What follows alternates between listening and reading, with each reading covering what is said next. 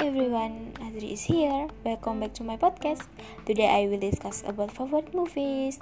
I don't often watch movies in theaters. I prefer watching Korean drama at home. Okay, I will tell you one of my favorite movies, Frozen 2. The main character is Elsa. From these movies, we get a lot of life values to be applied in our daily life.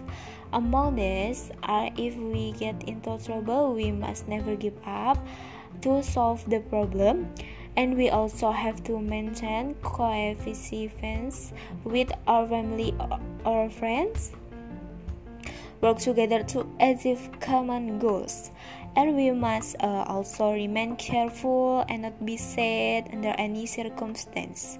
And finally, we can learn from the case of Kristoff and Anna about love. Yep, I think it's enough discussion today. See you in the next podcast. Thank you for your attention. Don't forget to stay at home and keep healthy. See you. Bye bye.